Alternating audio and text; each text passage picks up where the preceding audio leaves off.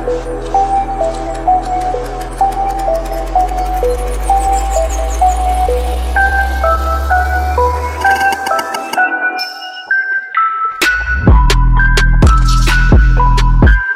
is the American Toffee Podcast, your source for stateside views on Everton Football Club. Hosted by Alex Johnson and James Boyman.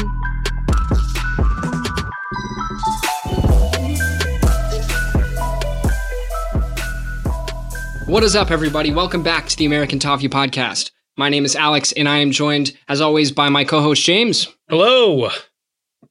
And also, if you haven't heard the news, our not-so-special anymore third co-host, Ryan Williams. Ryan. Hello. I'm not special anymore? Not anymore. Man. You're just a normal guy now. It's okay, though. One of us. One of us. One of us. All right, I'm over it. Let's go. The American Cult Podcast. No, I was kidding. Power Trio. So, gentlemen, we are coming live after a 5-2 win against Fleetwood Town in the Carabao Cup. Ryan, you first, since you're not very special. What was your instant reaction? Savage. Yeah, I know. Really, the team looked pretty sound, other than one particular member. 5-2 was, it could have been at least 5. The team played with fluidity. They were on the front foot. A couple lost players in there, but man, it was really good to see a couple guys that hadn't played in a while come in and put in a shift.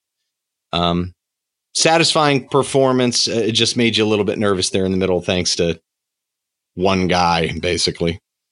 You can say his name, Ryan.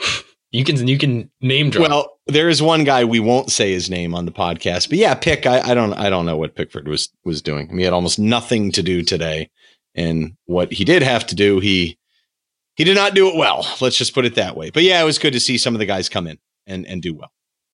Agreed. It was great to see an Everton side that, we've seen it now for 3 straight games. This team seems to be able to score quite a few goals. And I, for one, am here for it, ladies and gentlemen. I love it when I see us score 10 goals in 2 games. I don't think I've ever seen Everton do that in my time watching. So that is my big high-level takeaway. But I think overall, bar maybe 20 minutes in the first part of the second half, it was an entirely commanding performance. We made several lineup changes, and of course, we saw a lot of these guys last week in the last round of the Cup, and they kind of picked up where they left off. It was convincing. The guys who you can see now that there is a lot of push for these guys who are now theoretically second string to perform and try to force their way into the first team picture.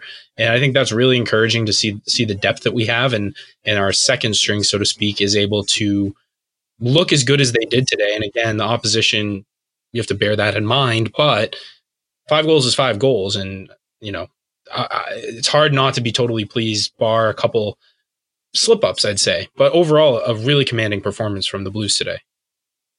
Yeah, that's a good point. Some of them took their chances, some maybe not so much. But here's a fun fact from Gavin Buckland, the official Everton statistician. The last time Everton opened up, winning their first 4 domestic matches of the season, was 1978-79. So it has been legitimately 40 plus years since we've won 4 out of 4 to open the season. So if that's not exciting, with Carlo Ancelotti at the helm, James Rodriguez at the club, I'm not sure what will be exciting. So let's dive into the match a little bit deeper. Let's talk about the lineup. So we had 6 changes, not 10 this time for the Cup, like we thought we might see. So we saw Iwobi, Gylfi, Delph, Bernard, and Nkunku, and lastly, Jonjoe Kenny come in. But I want to especially mention that Dean came in at center back and Yerry Mina was left off. So Ryan, what was your initial lineup reaction? I think I was surprised, like everybody else was. There was no Gordon or Keane.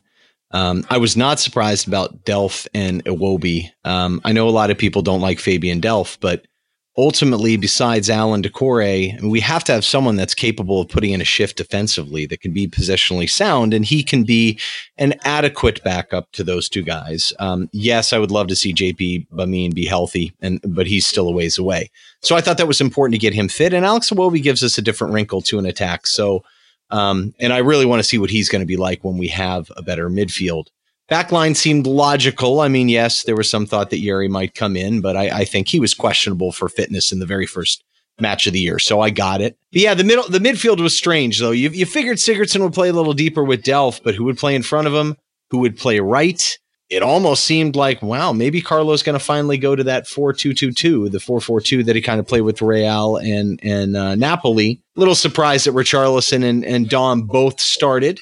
But yeah, I mean, the one thing that I found curious too is all I kept thinking was Bernard's really a left-sided player. A lot of people think he's some attacking center mid. He's not. He's played almost none there, very little even in Brazil, but much less since he came over, since like 2013. So yeah, that's what I was most curious about. And I guess Pickford starting goal and Lossell on the bench kind of gives you an idea with the signing of João Virginia. And we're going to talk about that a little bit later. Maybe that means he's on his way on loan. I don't know, James, what your thoughts were. That's kind of what went through my mind when I saw it. Yeah, I agree. Definitely not surprised to see Alex Iwobi, and those who have listened to the show will know. And I won't try to take the wind out of your sails, Ryan, because I know that's your guy, but he has been one that we've talked about extensively on the show, and one that I think doesn't really get the credit he deserves for, what he's capable of. Fair enough that he hasn't performed yet in a blue shirt the way he's capable of, but I was happy to see him finally get an opportunity. I was a little surprised to see Delph just for the fact that he's been hurt for like 90% of the time he's been in a blue shirt. So good to see him retain fitness enough to finally work his way back into the lineup. I thought he's another player that adds depth in that deep lying midfield area. Like you said, Ryan, he doesn't do a whole lot, and we can talk about his contributions as we move through, but Bernard, really happy to see him play again. And Nkunku, I mean, he kind of stole the show today a little bit. Again, everyone, this player, our first signing of the summer, no one really, kind of an unknown commodity, and comes in and just lights the place up, making Luka Dean maybe start to get a little bit nervous. John Joe Kenny, unsurprising to see him return. So I was surprised not to see, I guess, 10 changes, but the 6 he made, I think, made a lot of sense, and a little disappointing. And I think Moise Kean showed a little frustration even when he came on late on. Surprised to see Calvert-Lewin start up front, because I think we've all been hoping to see Kean get some significant game time. Well said. And, to approach this from a managerial perspective, right? Because when the lineup came out, I wasn't afraid, because I thought like maybe we were facing a tougher opposition, and, what is this kind of shaken up lineup, and Dean at center back, although I know he can play there. But it's interesting to think, the question mark, like, is Yerry Mina hurt, right? Like, as you said, Ryan, he was a question mark at the beginning of the season. I understand we only have 2 center backs, but to come out with only 1 center back in the 18 in a cup match in like the second week of the season is kind of alarming to me. However, then you look at the differences between kind of maybe why Moise Kean didn't start and maybe why Anthony Gordon didn't start, right? Richarlison obviously kind of answered the question right there, right? Because I think Gordon would have played on the left-hand side where Richarlison did.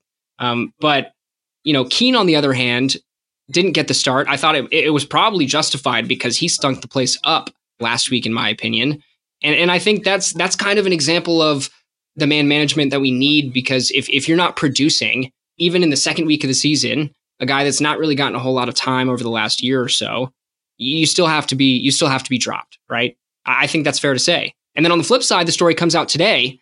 Then Anthony Gordon even went into Carlo Ancelotti's office, knocked on his door after last weekend not being involved in the 18, which we were surprised about, and asked what he's got to do. What's wrong? Why am I not in the 18? What do I need to do to be there each week? So that's an exciting thing to look forward to, even though, again, like we said, it was surprising he didn't start. It's really good to see players that and I mentioned this earlier, like, have that hunger to be in the starting 11. And now that we have this intense competition at multiple positions, it's going to take a lot to unseat a lot of these guys that are starting week in, week out in the league. But let's pivot now and start to talk about the actual match. We've talked about the lineup. I think we came out of the gates really hot. I'll throw it to Alex first. Alex, first 20 or so minutes before the first goal, what'd you make of how Everton performed? I thought we started to show a little bit of creativity moving forward. At that point in time, I was kind of the most interested to see how Bernard and Iwobi were going to fit into the lineup, right? Because we talked about who might be able to usurp Gomez in his role in the presumed starting 11 in the league. But I thought overall we controlled the match pretty well in the first 15, 20 minutes. It was all leading up to, obviously, the first goal by Richarlison, which was a lovely pass by Bernard, who was kind of tucked in on the left-hand side. And he seemed to operate well that way. And I don't think it was surprising that we started it off 1-0 pretty early with a nice finish by Richarlison. Yeah, the setup was interesting. It looked like Bernard was operating deeper, kind of off to the left. Delph was almost in the Allen role where he was on both sides, but really playing almost as a sitting six and, carrying the ball forward a little bit as he does and kind of spraying it around. I think he was 7 for 9 in long balls. It was good to see that. He had a couple key switches as well at times. Iwobi definitely in the right, more advanced in the half space. Richarlison way up on the left. You know what I mean? Iwobi kind of sitting back a little farther compared to him. And Sigurdsson presumably in the middle somewhere. I mean, guys, that's the one thing, as fluid as we looked, with the movement and the quick passing, and especially Bernard seemed like kind of the trigger guy, you know what I mean? Facing a little bit of what Andre was doing, but Bernard is more aggressive. I mean, he was looking forward, and he should be. I mean, we're playing Fleetwood, for heaven's sakes. Sigurdsson was driving me crazy, though. I mean, he just will not find the right space, and when he does, he's so hard to get a pass to because he lacks agility. His feet aren't very good. He just can't take it cleanly. But other than that, I mean, the left side was dangerous. I mean, for heaven's sakes, Bernard supported them so well. In the goal, I got to give my boy Iwobi some credit on that one. That first touch bring down from that ball that was in the air, right to Bernard, settled it perfectly, and my goodness, what a cross. I mean, that thing was perfect. The shape was perfect. I mean, on a tee, and Richarlison made no doubt and absolutely buried it with that solid follow through right in the corner where you want it to be, man. That thing was, that was really a fluid piece of movement, man. Like 2 or 3 just perfect touches. I mean, I haven't seen that, in terms of combination play, just in terms of pure quality in a long time. And it was wonderful. And it was deserved, man. We looked tough. We looked good and fluid. Like you said, Alex, creative, fluid, it was really good to see.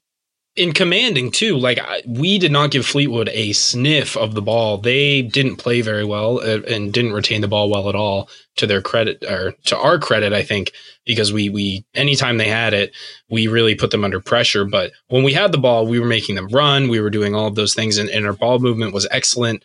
Like you mentioned, Ryan, between Bernard and Iwobi on those flanks and cutting inside, and I think they didn't have an answer for the dynamism in their ball movement, quick passes, the creativity that it was free flowing, and it was quite exciting to watch because, again, we've seen so much over the past few years of just stagnant, apprehensive. This was a match where you could tell we were confident. We knew that we were by far the better side, and we went out with the intent to show it. They were outmatched. You could tell. There were certain matchups that they could do nothing about. When Richarlison got the ball left, with Nkunku coming around him on the left, they were hosts. There's nothing they could do. I mean, they had to overplay him, so he didn't beat him wide. He just kept cutting inside. There was nothing they could do to him. Alex Iwobi, even though I still think he's probably not quite fit, maybe a half step slow, you can see how he can hold the ball up effectively in the attacking zone. There were a couple times where he just got the ball, made a little movement, kind of passed the ball to himself into space, and the guys tried to go through him, and it wasn't happening. He could have held it up there all day. I mean, when you have that on both sides and the ability to possess the ball, what did we say in the season review, right? We said, what are we bad at? We don't make a lot of passes under pressure because we cannot possess the ball very confidently, and especially in attacking areas. And we don't take the ball away from them. Well, guess what? If you don't lose the ball, you don't need to take it away too much. And that's what we did. We possessed it, but we possessed it higher in areas where we never were outside of the danger area much. And that's really hard for a defense to deal with, especially one that just, there were just a couple matchups that they had the pace wide, and it got even better when Gordon came in, but we'll talk about that. The pace wide with Nkunku bombing forward. I mean, they just had no prayer. And gosh darn, it was nice to be on the good end of that. Yeah, and to build on that point, right, in terms of dispossessions, when you're mentioning kind of retaining the ball, especially in the attacking third, right, none of our attackers were dispossessed more than once. Which, as we know, we've seen some of these numbers in the recent past, and they aren't necessarily usually as good as that. The person on the team with the most dispossessions was Gylfi Sigurdsson with only 2. I say only, but as a central midfielder, that's not necessarily the best.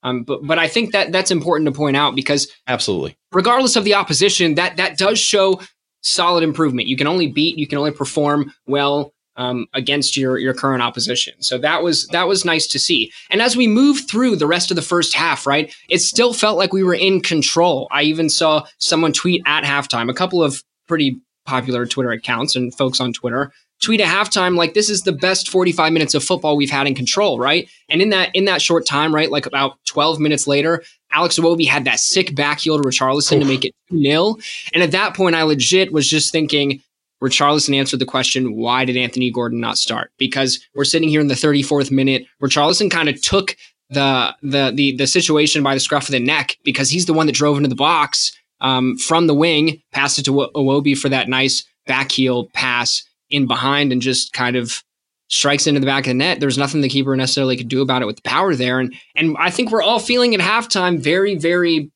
good, very excited about moving into the second half. And we see a change at halftime for Anthony Gordon on for Dominic Calvert-Lewin. That was an interesting change, especially Dominic Calvert-Lewin coming off. Yeah, we get to see Anthony Gordon come on and Richarlison then take on a central role as a striker. Just wanted to give a quick shout out to that backheel pass from Alex Iwobi for that second goal, because that was a thing of absolute beauty. We talked about, and Ryan talks about all the time, his favorite stat, how many touches in the final third Alex Iwobi got at Arsenal versus last season at Everton.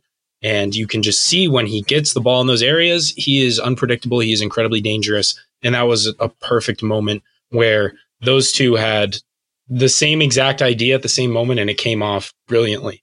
And to be 2-0 up, you really think that the game's pretty much gone at that point, given how dominant we were. Excuse me. And at halftime, we have Anthony Gordon come on, and he, again, looks so desperate to get his first goal in a blue shirt. And his pace is a problem for those fullbacks, because he just gets that big touch and he'll just try to beat guys straight up for pace, which isn't something you see very often, and probably something that is less common in the Premier League when we're facing better opposition. But his acceleration and his quick movement is, as such a young player, is very, very exciting. And we're in control. Then we come in at halftime and everything's fine. And then Jordan Pickford decided to just do some schoolboy thing, and it was 2-1. I mean, I just shook my head at that point, guys. I was thinking, what on God's earth is he doing? I didn't think that much of it because I thought, well, we're not going to be. That's kind of the nice part about this year. I thought, all right, that's an isolated incident. No big deal. And then what happened? Bang, Anthony again used his pace, broke out. Alex did a very nice job of Iwobi cutting on the inside, and buried one because the goalie was absolutely hosed. And Alex Iwobi's not the most clinical finisher, but that one, I mean, the keeper had no prayer on anyway. Hit it with power right down the middle. It went in. So it was a nice relief. It was like, okay, 3-1. We can look past Jordan Pickford's stupid little mistake. No big deal. And then 10 minutes later, what happened? I mean, that was madness. As critical as I am of Gylfi's performance tonight, part of that is maybe a little bit tactical, I guess. And it didn't really matter because just like Dominic Calvert-Lewin didn't do a ton either, but he made enough runs and created space for other people. You know what I mean? That's fine. He occupied two center backs for the most of the game. And that makes a big difference, right? But you had one job, man. You had one job. I mean, someone else take it. I don't even want to describe the second goal he gave up. It was just absolutely so putrid. Well, it's a bicycle kick. But it is, the striker does well to get a foot on it, but it is literally directly at his hands. It's directly and tracing and the cross. Like, what are you doing? Right. Do you not see? I understand it's a little. It's on like the 6-yard there. box. I know, and the cross goes way over you, and you come all the way out, almost out of the 6. To do what exactly are you doing? Either go get the ball or not. Or sit in goal. Like, what are you doing? And then the cross back in for the bike. If he was in decent position there, he probably could have just jumped out and punched it out if he wanted to. But I don't even know what that attempt was to saving it. Like, what the heck was that? It was schoolboy stuff, man. It was absolutely I don't know if, he always played better at Sunderland, people thought, because he was constantly getting shelled. And you got to wonder if the guy has the mental acuity and concentration to deal with a team like this. And he's a big problem. And he has been good so far, at least. I thought the first match in Tottenham, I thought he was excellent. He was. Yeah, no question. He seemed commanding, at least somewhat. And today, now, I mean, everyone's out there doubting him. And I don't blame people for doing so, because every keeper makes mistakes, but he didn't perform well, consistently across the board. So every time now he does that. And Everton, I don't think, is quite in the financial position to go out and just grab a stud keeper. And even if they did, what do you do with Pickford? People don't believe me when I say no one's going to want him. You get to hear this, it's England's number one. Look, man, he's on 120, he's on over 100 a week. And so there aren't too many teams that can actually use someone or pay someone, and he's not old. So, and I wouldn't think a foreign team would want him because, his advantage is being homegrown, being English. So that kind of limits it. And Chelsea needs a keeper, and guess who they're getting?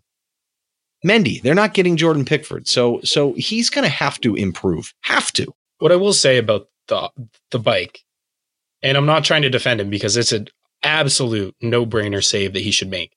But it is, and actually, even more so, as you said, Ryan, he should be coming out and trying to get that, but he doesn't position himself well enough. It is like a point-blank bicycle kick, and I do think that it's not often that you see one hit like dead on, directly, right angle, directly at you, and you think there's if that goes either side, like that's a definite goal, and that's well taken. So maybe he's trying to anticipate it not being hit cleanly. Again, I'm not saying that he should have saved it, but at that closer range with such an unpredictable attempt of a strike, it can be a little bit difficult to read. But at the Premier League level, at the level we need him to be, he was far from that on the save. I mean, the kick, the first goal is the bigger mistake, I think. But and I cannot believe people are blaming Keane. Come on, guys, for heaven's sakes. It's Pickford's decision whether he wants to hit it first time or take that dribble. No, it's just, God. It didn't cost us, right? So I guess if you're going to have one moment, maybe of a learning moment, he's still kind of a young keeper. And the only good thing about it that I saw was his reaction was not one where he's sticking his tongue out and acting like a 2-year-old. And to me, that says he knows this is serious now, because Lossell maybe isn't some great player or anything, could replace him too. Carlo's not going to put up with that garbage. You could see, you made a great point earlier. There's competition out there now. You can see guys putting in a shift. Even Gylfi is going in hard on some tackles sometimes, which for him never happens. You can see there's a difference now in this team in terms of the level of competition. These cup matches are auditions, and he knows it. And he knows it, no matter who's behind him, even if it's someone good. And so think about this. Say we do get someone that's credible, maybe someone older that's more experienced that we get on loan. I'm sorry, man. It's not going to happen for you if you keep doing this stuff. So let's hopefully move on. Hopefully he shows up this weekend. But man, that was not a good performance. Right. And then on the exact opposite end of the spectrum, right? Well, a couple minutes after we concede that, right? It goes 2-3.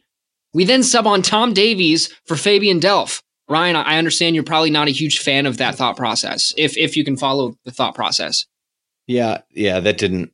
Look, I know we're limited, and he clearly didn't want to play Doucouré, and I'm assuming he's just assuming that we're going to control this darn thing with the ball. But they were a little bit more of a threat in the second half. Why? They started playing hoofball off the left side and picking on Jonjoe Kenny because he's not the greatest in the air. I knew that would come, and it's going to happen a lot this year, so we need to be prepared to deal with it. But look, I understand subbing out Delph, right? He hasn't played that much. I'm sure he's not fully fit, and we are going to need him as much as a lot of people don't like him. But that just seemed like a risk to me. Tom is just not a responsible defensive player. So who are you relying on to defend now in the middle of the pitch? Gylfi Sigurdsson, Tom Davies. And we saw this all the second half of last year because people were hurt. So no, I didn't like the sub. I figured it could go one of two ways. One, that they would actually start to possess the ball a little bit and take advantage of our poor positional aptitude, or we just sit on the ball, calm down, relax, attack, score a couple more goals and put this thing away. And thankfully, Bernard came out pretty soon after that and scored an absolute, you want to talk about technique. Oof. Just whap. He caught that thing absolutely beautifully. It's so nice to watch a match where you have a handful of wow moments. Like there were several times tonight where I was just like, oh man. And I miss that. I remember saying that a lot, back in the day, some of the fluid moments we had. And it's nice to see a team that's mostly backups today perform like that. But you guys, how sweet was that shot? And in the pouring rain too, you have to think, that's all the more difficult to hit it that absolutely. Cleanly. Like that is a very well taken goal by Bernard, and deservedly, he did deserve a goal for the shift he put in. Interestingly enough, he also had, I think, tied for the most tackles on our team. with John Joe Kenny with 3. So put in a shift on the defensive side of the ball as well. But what I really took from that Bernard goal as like a meta conversation about the team is that we didn't fold, right? You think about Millwall a couple years ago, how we capitulated there. This team for so long, if we let teams back in the game, you just feel that everything just, we collapse, we fold within ourselves and just are unable to put the game to bed. And then the other team has 1 or 2 opportunities. They take them. I could have, and I have not felt that way this season, fortunately, but at 2-3, that we've been conditioned to think that we're going to blow the lead. And so those thoughts do start to creep back in your head. And Bernard hits that wonderful strike. And you have to think the game's gone at that point. Like, we've definitely won. And that was so reassuring to me. And just the overall mentality shift, again, bar that first 20 minutes of the second half, we were dominant for the entire thing. And so that was just, it's good to see that the tide finally seems to be turning in the right direction. What do you think that mentality is attributed to? Because it seems obviously different. Those guys are all business a bit tonight. I don't know. I'm curious what you guys think it is. Well, I think part of it is, to be quite honest, the absence of fans, because I think obviously when we're at home and we're playing well, the Goodison crowd is our greatest asset. But in the same vein, they can also be our not our greatest enemy, but the groans and the, not boos, but the frustration from the fans, I think, does have an impact on the players, where they start to feel the nervousness creep into the fans, and then maybe that seeps into them on the field, and we start to see, again, trying to play it a little too safe to the point where you're actually being, you're withdrawing from the match. So, and I saw this actually a couple shots on Twitter for it as well. Do the players feel a weight off their shoulders without the fans in certain situations? Again, I won't say, obviously football is nothing without fans, and it's much better when there's an atmosphere in the stadium. But when there's no one really watching, I think that does take a little bit of the pressure off of players. That's fair. And I think long term, it's really just the fact that any sports team, period, that is not a consistent challenger or a champion, depending on what kind of sport and league you're talking about, it is always working on building a winning culture. With that comes confidence. With that comes the experience. I think this is the biggest part, to be honest, is the experience and understanding how to grind out a win, even if it's sloppy, and having the self-confidence in yourself, knowing that you can indeed go out and perform regardless of the opposition. And that's something that James Rodriguez, I think, is obviously a very easy example to show that might be where the tides turn. Because if you watched how the boys walked out of the tunnel against Tottenham the first day, it looked like we were pretty fearless. Like, we felt like we were coming out and this was our match. And I think players, winners like James Rodriguez, like Carlo Ancelotti, are coming to help kind of bring that winning mentality. But it's been a problem for a long time. And I think until you start becoming serial winners to an extent, whatever that means to you, then it's always going to be a problem, because that's sports. There's definitely a positive vibe from the players they brought in. I think a lot of this is Carlo, though. But, also never underestimate the fact that you've got a coach that seems to be putting players into positions that they can succeed in, or at least has convinced them of that. Marco Silva was so rigid. Today, at one point, I saw where I think it was Bernard ended up drifting all the way over to the right on some kind of play, whatnot, and was, clearly had the freedom to do that. And they had a great combination and went at it and produced something. I can't remember what it was. And I just kept thinking, oh my God, I mean, Marco Silva would have had a heart attack if he'd have saw his left-sided player go across midfield. It's just such a rigid way to play. I think that's part of it. But I think in designing some of these roles for people, maybe didn't even realize, that the guys could be successful in them, because some of these guys are playing a little differently. But I think that's part of it. But I do think a lot of it's just Carlo. You see a club that has made a commitment to a world-class manager. You've brought in a world-class talent like James. And they've played well. Obviously, they've won a couple times, so they've built up some confidence. And even these guys, even though they weren't playing that much, I just think even if the crowd was there, I would be surprised to think the crowd would be like, oh, here we go again. I mean, maybe a little bit, but you know what I mean? I just feel like it's not positivity. It's just confidence. I think Carlo is part of that. And the people that he brought in who already have bought into him and are here because of him, I think all that kind of works together. And that's a totally valid point. And there's no doubt about it. Carlo Ancelotti has made an immense difference to the culture and in the confidence of the players. And they've said as much in a lot of interviews where they talk about, he really is a great man manager. He believes in the players. He knows how to, and we've talked about it too. In his managerial history, he has set a precedent where he knows how to put his players in the position to be successful. And I also think the fact that now we've won 4 in a row, that is the foundation that you can build on. And those players will now know, okay, well, if we concede one, there's no reason we can't go and just get one back on the other end. And the repetition of that, and the more times you repeat that, it builds and it compounds and it grows exponentially. I'd be remiss right now if I didn't draw an analogy to the other side of the pond, because I am, and Alex and Ryan are both Steelers fans, but I am a Patriots fan, and they're going to roll their eyes right now. But that was a culture that was built on winning. And any time that you were losing, no matter how late it was, you always felt like you had the ability to come back and win. And I think that is the type of attitude that Carlo's really done a good job of. Again, hasn't been totally built yet, but laid the foundation that we can then throughout the season continue to improve.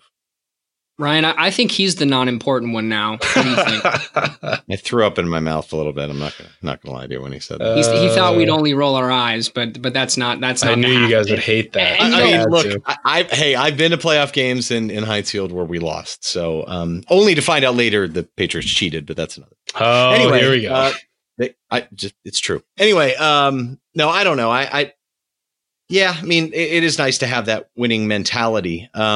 But it did kind of make like the rest of the match a little bit more, routine. I mean, we didn't seem like we were really pressing too aggressively, but it was also nice to see our boy Nkunku kind of finally get, something formally productive, out of his efforts, because he was really pretty dangerous tonight. And it was also nice to see Moise Kean get in there and bag one. That was, I feel like some people were making a deal of him seemingly unhappy when he scores.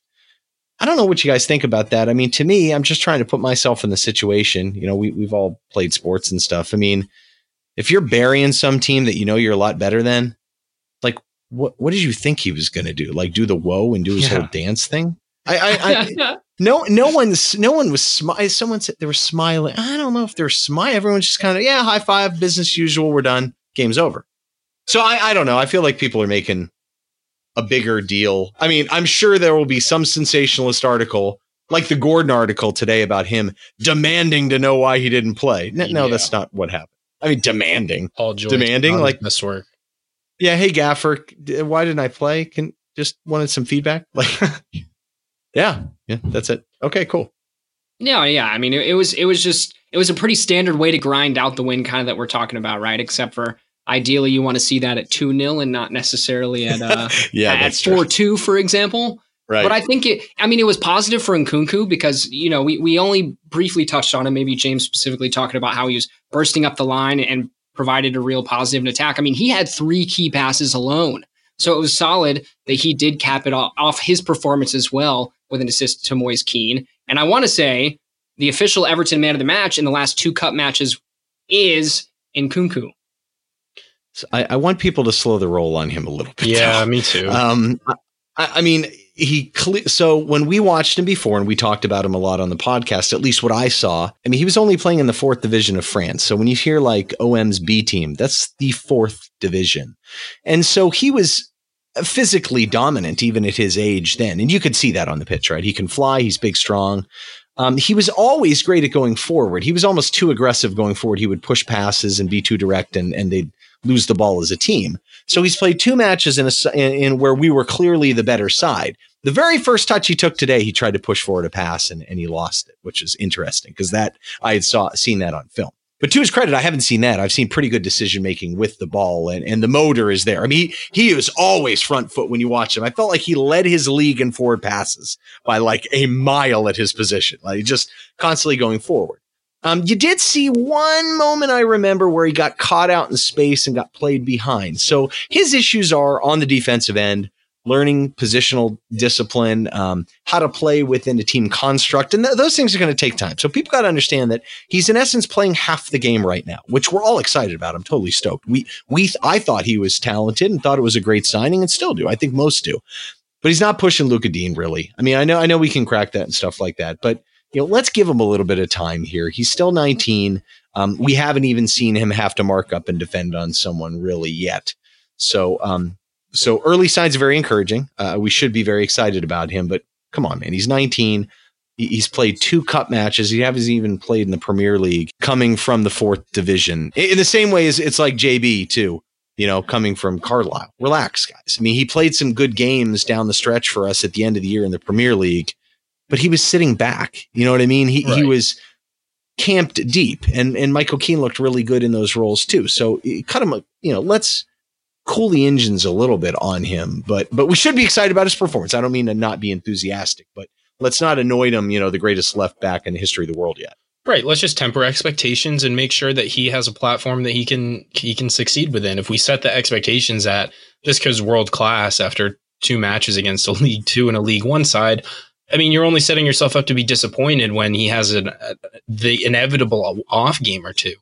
And so he does look good though. That back heel, come on. I mean, that's unbelievable. That's quality. I know, it's great. He's got the pace. He clearly has the physical traits, but I think, the football IQ side of it is going to take time to develop, especially to be able to read the game at the speed that it occurs at the Premier League level. So no question. People might say we're knocking him. I don't think that's the case. I think we're all I think clearly a bargain for the price that we paid, and a one for the future. And maybe he can still continue to feature in our cup run as we continue. We've got West Ham next week. But I did want to circle back on the Keane stuff. To your point, Ryan, like you're scoring the 5th goal in a essential blowout at that point. You're not going to be too excited. And I think people look at Moise Keane and he came in with all this fanfare, and you can draw the parallels to Nkunku in the sense that we all had really high expectations and he hasn't quite met them yet.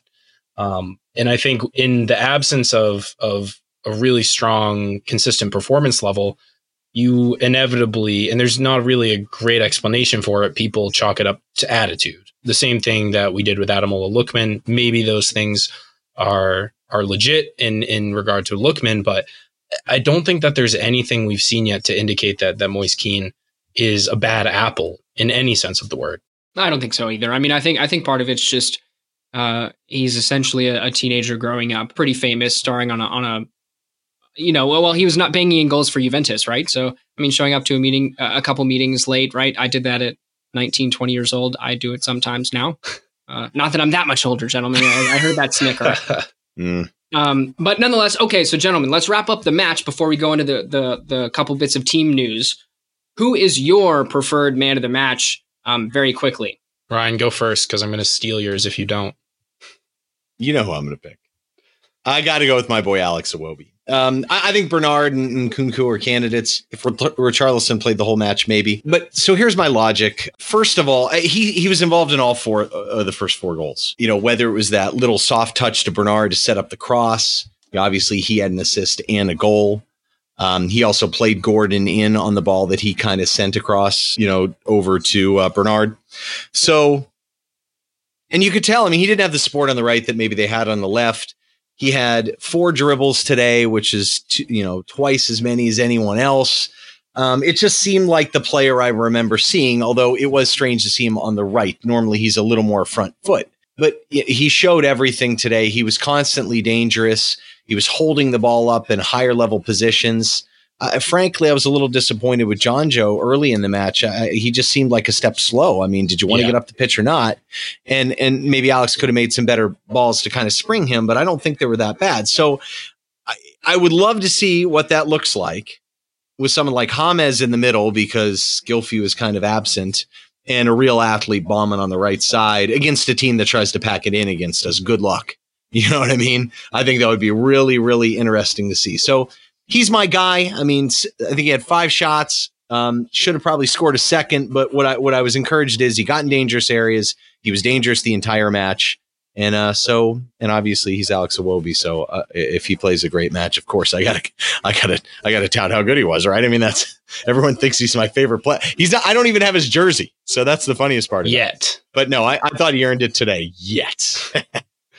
Yeah, for me, it's going to be Bernard. I think those are we'll see who Alex chooses, but I thought Bernard was incredibly influential. His ability to step into the middle, facilitate, to the weight of the pass, the shift he put in on the defensive side of the ball. I think a lot of times you do kind of overlook that because he's so little, but he's not afraid to be disruptive. He's not going to body people or bully anyone, but he can be a nuisance and he can pester people. He's quick feet. I'm really encouraged by his last couple of performances because I think he really couldn't hit the ground running last year. He struggled to build up momentum.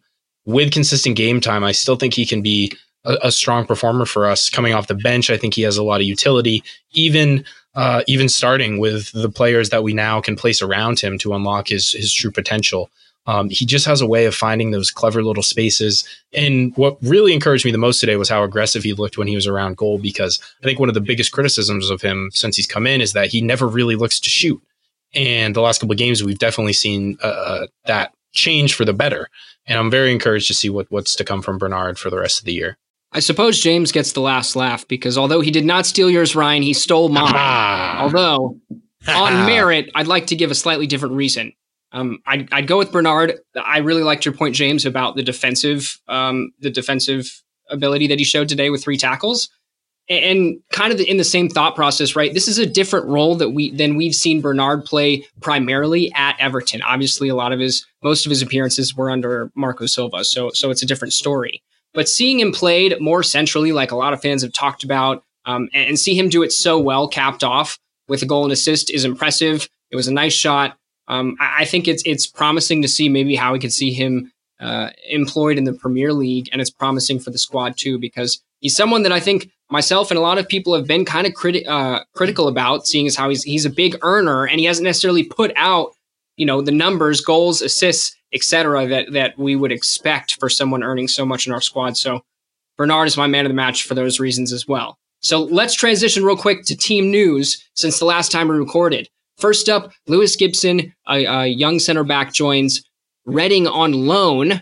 It also came out, Carlo did say to the press in some form or fashion that we are in the market for a center back. I think that was common knowledge for most people, but that almost confirms it if the squad of only Michael Keane today wasn't already, pointing to that direction. Yeah, I'll jump in here. The only concern I have with that is that, so Gibson's a left-sided center back, right? Reading's best player, debatably, and their captain, Liam Moore, is a left-sided center back. So that's the only one I find very curious. Now, I'm not saying he won't start next to him. I'm just curious if I guess Gibson would play the right side. They're starting Michael Morrison there now, and Michael's like 32, and I don't know too much about him, but I don't think he's all that stellar. So I think certainly Lewis has a chance to break through and start, and I think it's a decent side, but that's my only concern. If you're prepping someone ultimately to play center back in the Premier League at some point, and I actually have some doubts on Gibson a little bit. I like his composure, but he certainly has a chance. I kind of like him to be slotted in left center back, but beggars can't be choosers. He's not played at that level yet. So if he gets a chance to break through the starting lineup, at least that's a decent guy to learn next to. And I think they're a decent side as well, too. So you're not going to sit there and have to pack it in, every week, which is nice. So yeah, I think it's a positive thing, but yeah, we've definitely got to be in the market at center back. We've heard a bunch of names too. I don't know if I'm going to go through those or not, but yeah, that'll be interesting. We're definitely going to come up with someone. Yeah, Reading top of the table after 2 matches in the championship, so he's clearly going to a capable side, and it remains to be seen how much game time he'll get. I wonder if there's been any kind of stipulation as to number of matches he's required to play or something like that. I think we had a similar clause with João Virginia when he went last year, which obviously didn't end up working out. But as you said, Ryan, he's got experience around him. Hopefully he can kick on and develop. Whether he'll actually end up as a eventual starter or in the squad for Everton remains to be seen, but this is at least a platform for him to demonstrate whether there's a chance of that. It's also their head coach is a former Chicago Fire head coach, which is kind of funny. And I think he played the MLS for a little bit, didn't he? I feel like he suited up for Philly. Yes, he did. The Union. Yeah, isn't that pretty interesting? So that's just the American Toffee podcast link right there. There you go. Got to bring out any American reference we can come up with, I guess, right? Something like that. And so, Ryan, next piece, you kind of touched on this earlier, but João Virginia, the young goalkeeper, signed a new 4-year contract extending through June 2024 this week.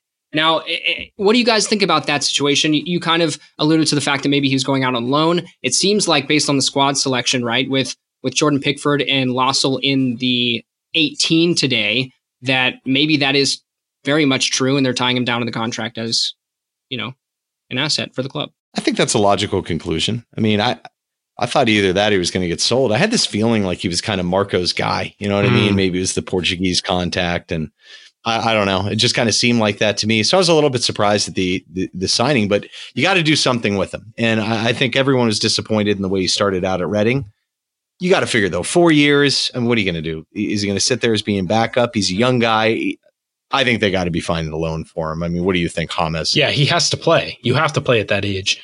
I think he still has a lot of potential. Obviously, when we signed him from Arsenal, he was very, very highly rated. And you have to play at that age. He's not, although he did, of course, play last week in the Cup, it's not going to be a situation where he'll get, I think, anywhere near the backup spot over Lossell throughout the course of the year. So you've got to get him out to a side where he'll actually play. And I think a fresh start for him. Obviously, things with Reading went about as bad as they can possibly go last year. So whether he ends up in League One, the Championship, what have you, I think he's a player where we can probably turn a profit on him if he even puts in, a halfway decent season. And I think this is probably just protecting his long-term value rather than maybe looking for him as the heir to the throne of Jordan Pickford, which is weird to say.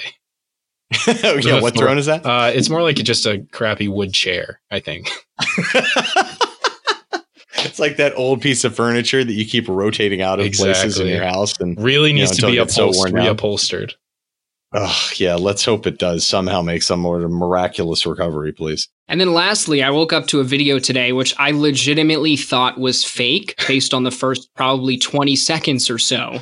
It was weird. But the Everton marketing team somehow got Neymar in his PSG attire to present Richarlison with a mini Dixie Dean award for Player of the Season. That was super interesting to see, kind of exciting on the back of the James Rodriguez push. Maybe not necessarily surprising, but it's good to see that Everton and the marketing team are working hard nowadays to continue to spread the brand. And it's always nice to see Neymar talking about Everton, right? Yeah, building that Brazilian connection, right? We've got Alan now, we've got Bernard, we've got Richarlison, and now we have the most famous player in Brazil presenting.